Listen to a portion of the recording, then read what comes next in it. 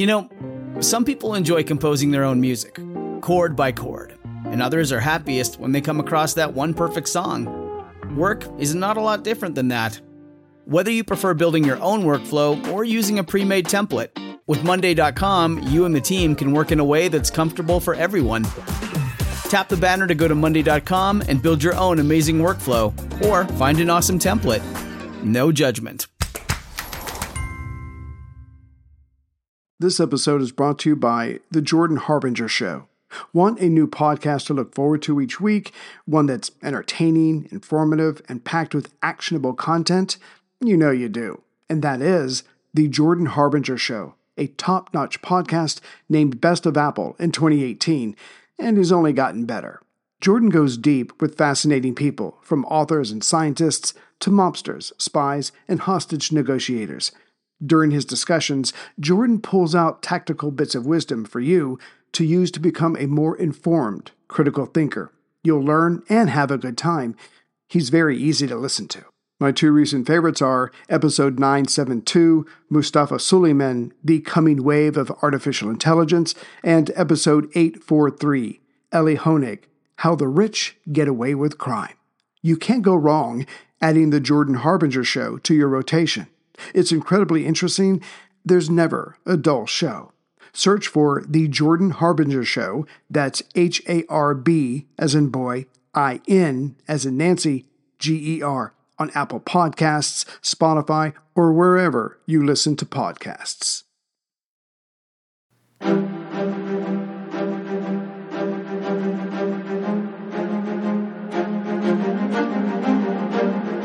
Hello, and thank you for listening to The History of World War II podcast, episode 155, Stalin Bio, part 2.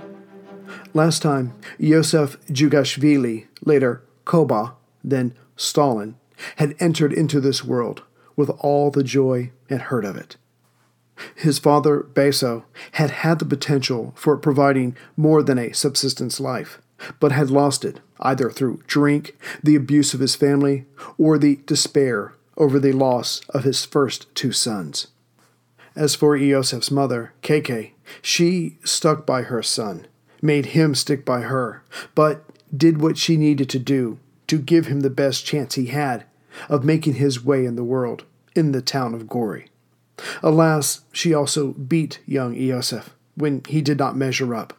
But all that seemed to be paying off, as the teenager had been allowed to sit for the entrance exam of the Theological Seminary School of Tiflis.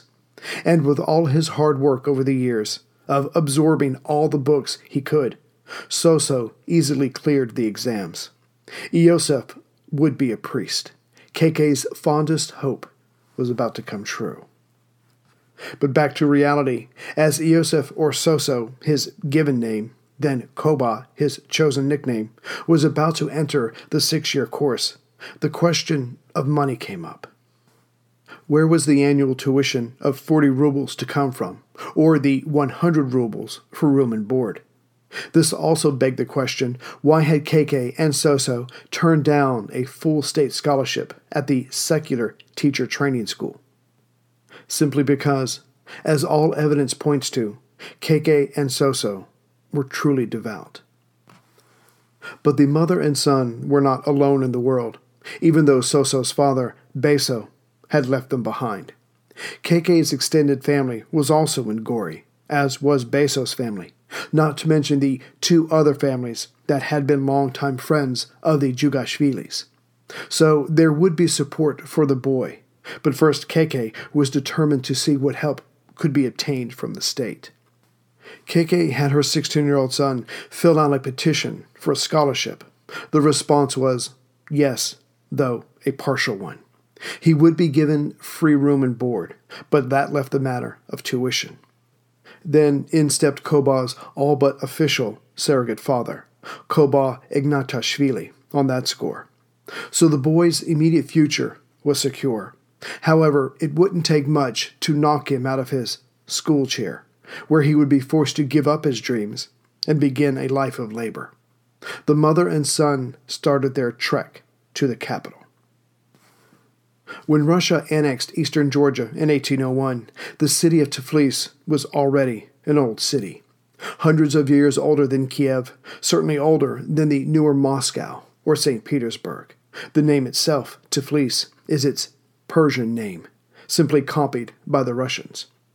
And by the time young Koba was ready to start school, the city had about 160,000 people residing in it. But because families stuck to each other, took care of each other, it also had a small town feeling. Yet the majority of Armenians affected the feel of the city as well. In the last 100 years, tens of thousands of Armenians, many influential, or those that would soon be, came to dominate much of the city's civilian administration, except at the top, of course.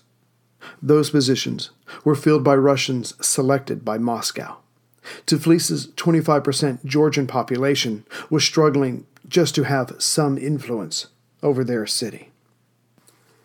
In September of 1894, Soso entered the seminary, age 16, but he did not exit the place 6 years later as a priest, according to plan. Instead, he came out a Marxist and revolutionary. How did this alternative path come about? The answer, in all its complexities, started out with a mentor. For Marxism did not first bloom in Georgia, of course. It was one of the many isms to erupt from post-revolutionary France, when a better form of government, a better way of life, was being sought. But the ideas of Marxism, of combating social injustice, did find its way to Tiflis in the 1880s. And Iosif did not discover Marxism on his own. It was shown to him by an influential boy just a few years older than himself, who would hold sway over many young boys at the seminary.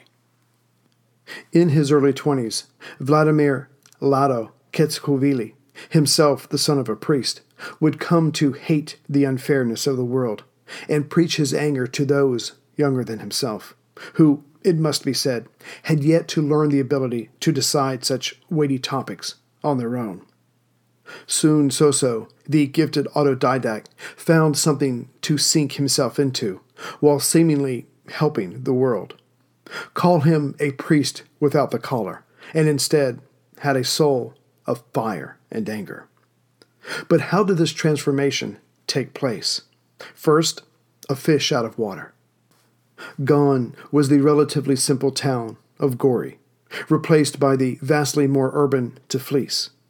Next, Soso, at first, didn't even get to see much of the capital. Instead, his world was reduced to the stone stack, as it was called by the seminarians, a 4-story bastion that was the seminary. His days of exploring, of running around relatively free, were gone. Also, this new world exerted total control over his daily life. At 7 a.m., the bells rang, waking the students for prayer. Then came breakfast, followed by classes until 2 p.m. in the afternoon.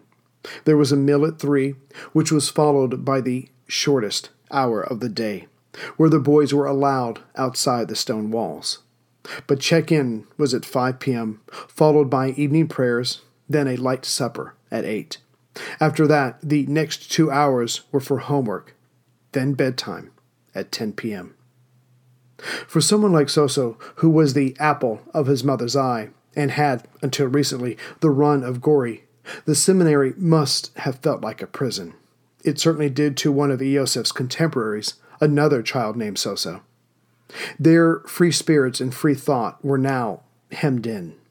The only free time was on Sundays, after services, which lasted 3 to 4 hours, with the boys standing the entire time. But to paraphrase a saying, the church took away with one hand, but gave with the other.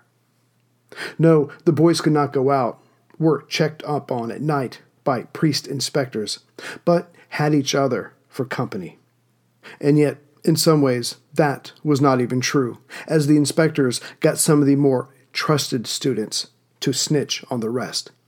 As for the students, most were bright teenagers who got tremendous pleasure out of exchanging ideas, their ideas, and debating with others of their temperament and academic success.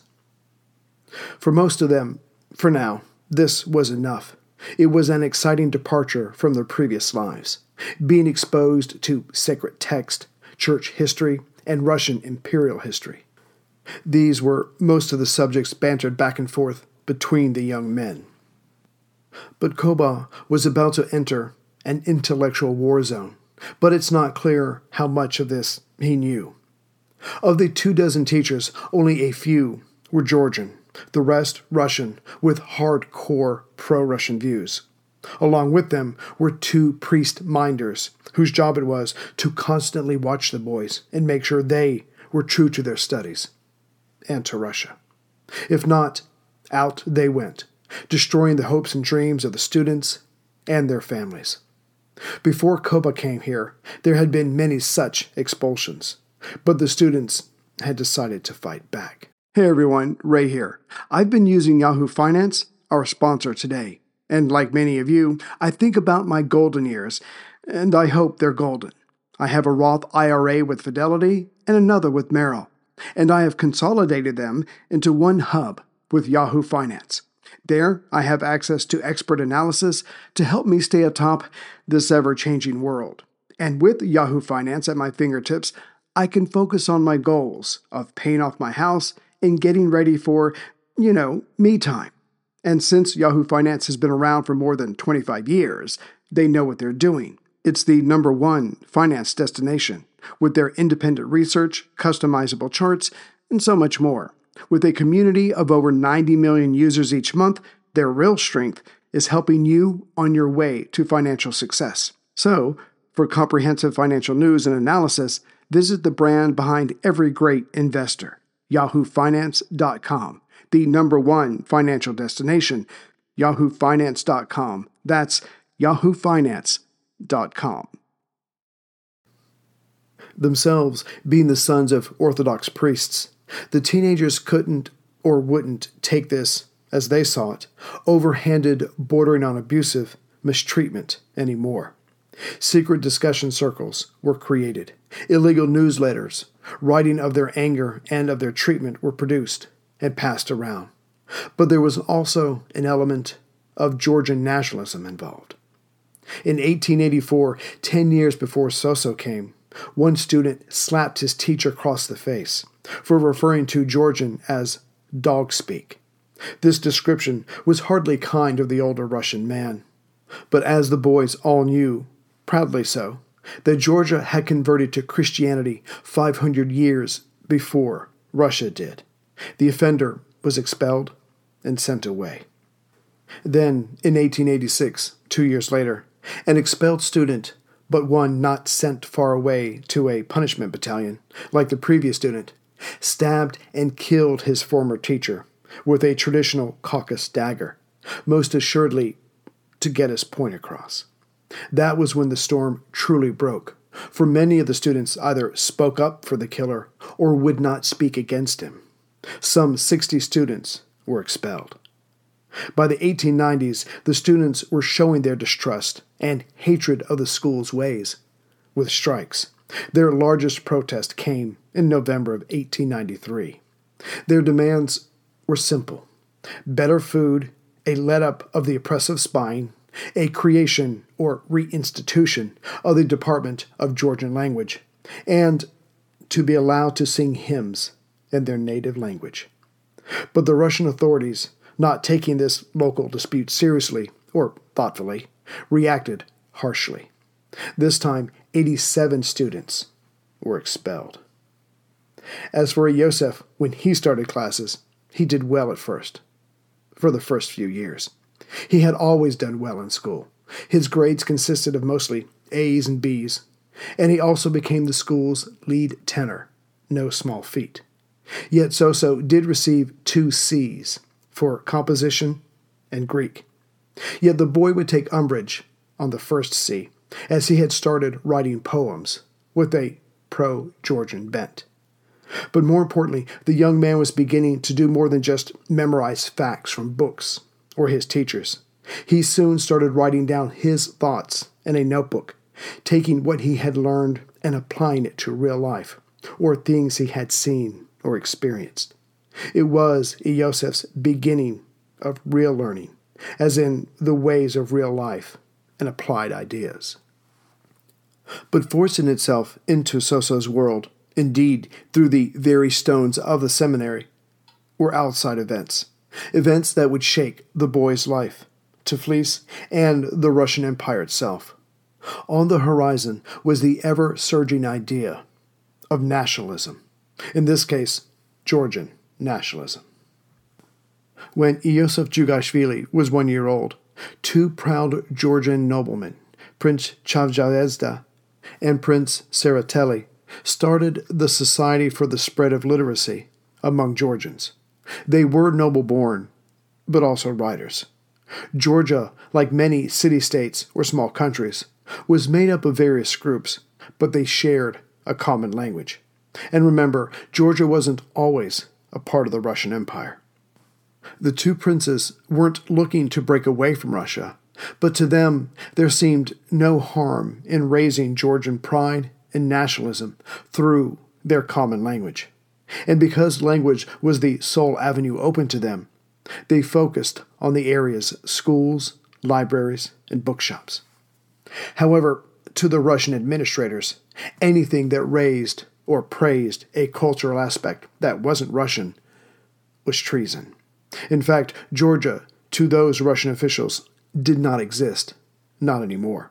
It was now just the two provinces, Tiflis and Kutaisi. So, not only was the term Georgia not to be used or printed, but the Georgian language was equally not to be seen or used. Yet, as the local language was not written in Cyrillic or Latin letters, the literary watchdogs did not honestly know what to be on the lookout for. Hence, the wiggle room. Back at the seminary, Georgian language lessons had been done away with in 1872. Georgian history was removed 3 years later. Ironically, as local Orthodox services were carried out in Church Slavonic, the vast majority of Georgians had no idea what was written on the page, as did many true Russians who were just illiterate. When Iosif started the seminary in 1894, the school had been shut down the year before.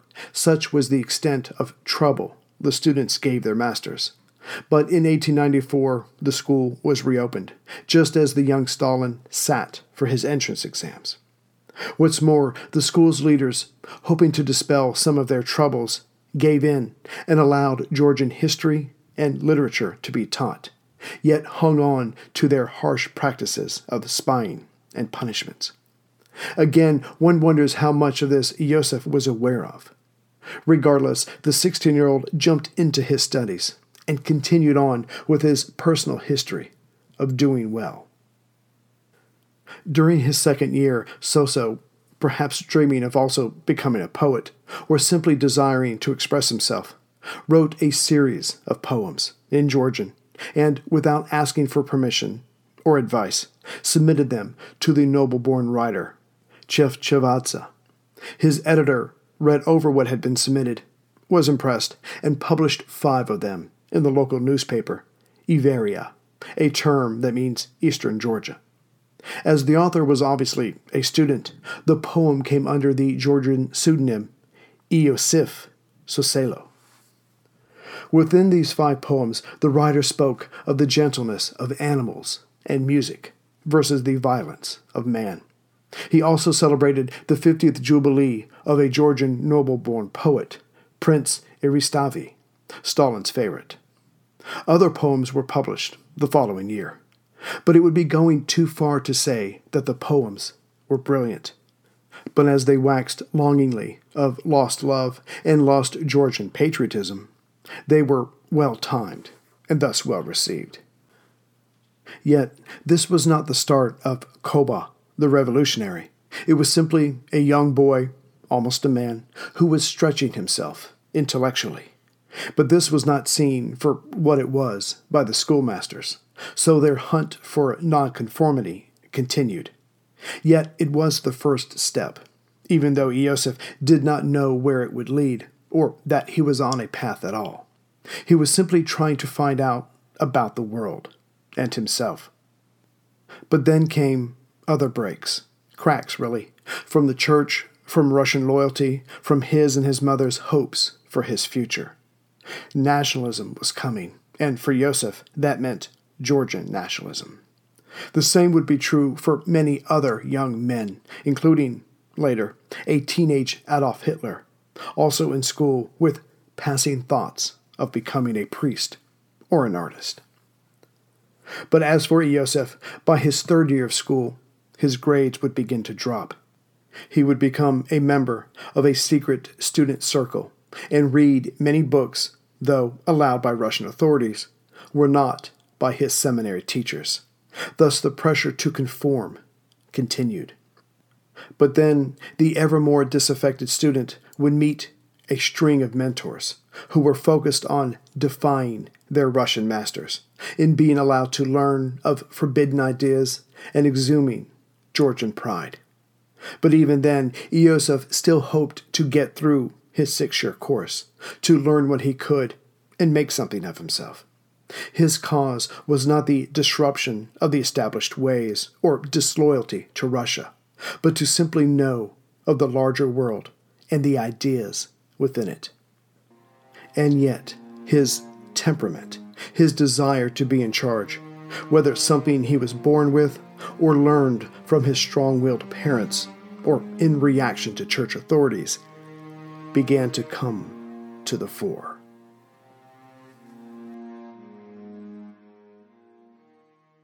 Greetings, everyone, from Central Virginia. So I haven't done this for a while, and I apologize, but I'd just like to say hello and thank you to my latest members and those that have donated. So as far as my newest members who have come on board, and as John pointed out to me when we were in Las Vegas recently, I don't mention this enough. So I have a membership series as well that puts out 2 extra episodes a month. I just kind of cover the stuff behind the main story of World War II. So if you're interested in more episodes, you can always go to worldwar2podcast.net and click on the membership tab, and it will tell you all about it. So $5 a month, you get 2 extra episodes. Just think about it. So as far as my latest members, I'd like to say hello and welcome aboard to Timothy M. from Lakeside, California, Matthew O. from Yarraville, Australia, Gregory S. from Carlton, Australia, Pete S. from Houston, Texas, Timothy D. from North Smithfield, Rhode Island, Audryn R. from Lyon, France, Andrea P. from St. Louis Park, Minnesota, Lauren R. from Seaside, California, Jonathan B. from Rogers, Arizona, Ross L. Sorry, Ross, it didn't tell me where you were from. I hope that doesn't mess too much with your psyche. Michael S. from North Vancouver, Canada, Donald S. from Rockdale, Texas, Stephen P. from Ardmore, Tennessee, Robbie M. Sorry, Robbie, I know we exchanged a couple emails. Sorry, but I'm not sure where you're from. Brian M. from Morton, Illinois, Hassan L. And again, Hassan, I'm sorry, I'm not sure where you're from. Penelope Y. from Cotslow, I'm sure I butchered that, Australia. Mark F. from Heartland, Wisconsin. Kevin D. from Dublin, Ireland. Stephen M. from West Islip, New York. Ethan I. from San Diego, California. And Gary O. from Wichita, Kansas. And for those that made donations recently, I'd like to thank Michael R. from St. Albans, Australia. And Ethan I. again from San Diego, California. So Ethan, if it's the same one who became a member and donated, mwah, thank you very much. So I will see you next week with another episode. And again, if you're interested in membership or at least checking out what it's all about, you can go to the website worldwar2podcast.net. Take care, everyone.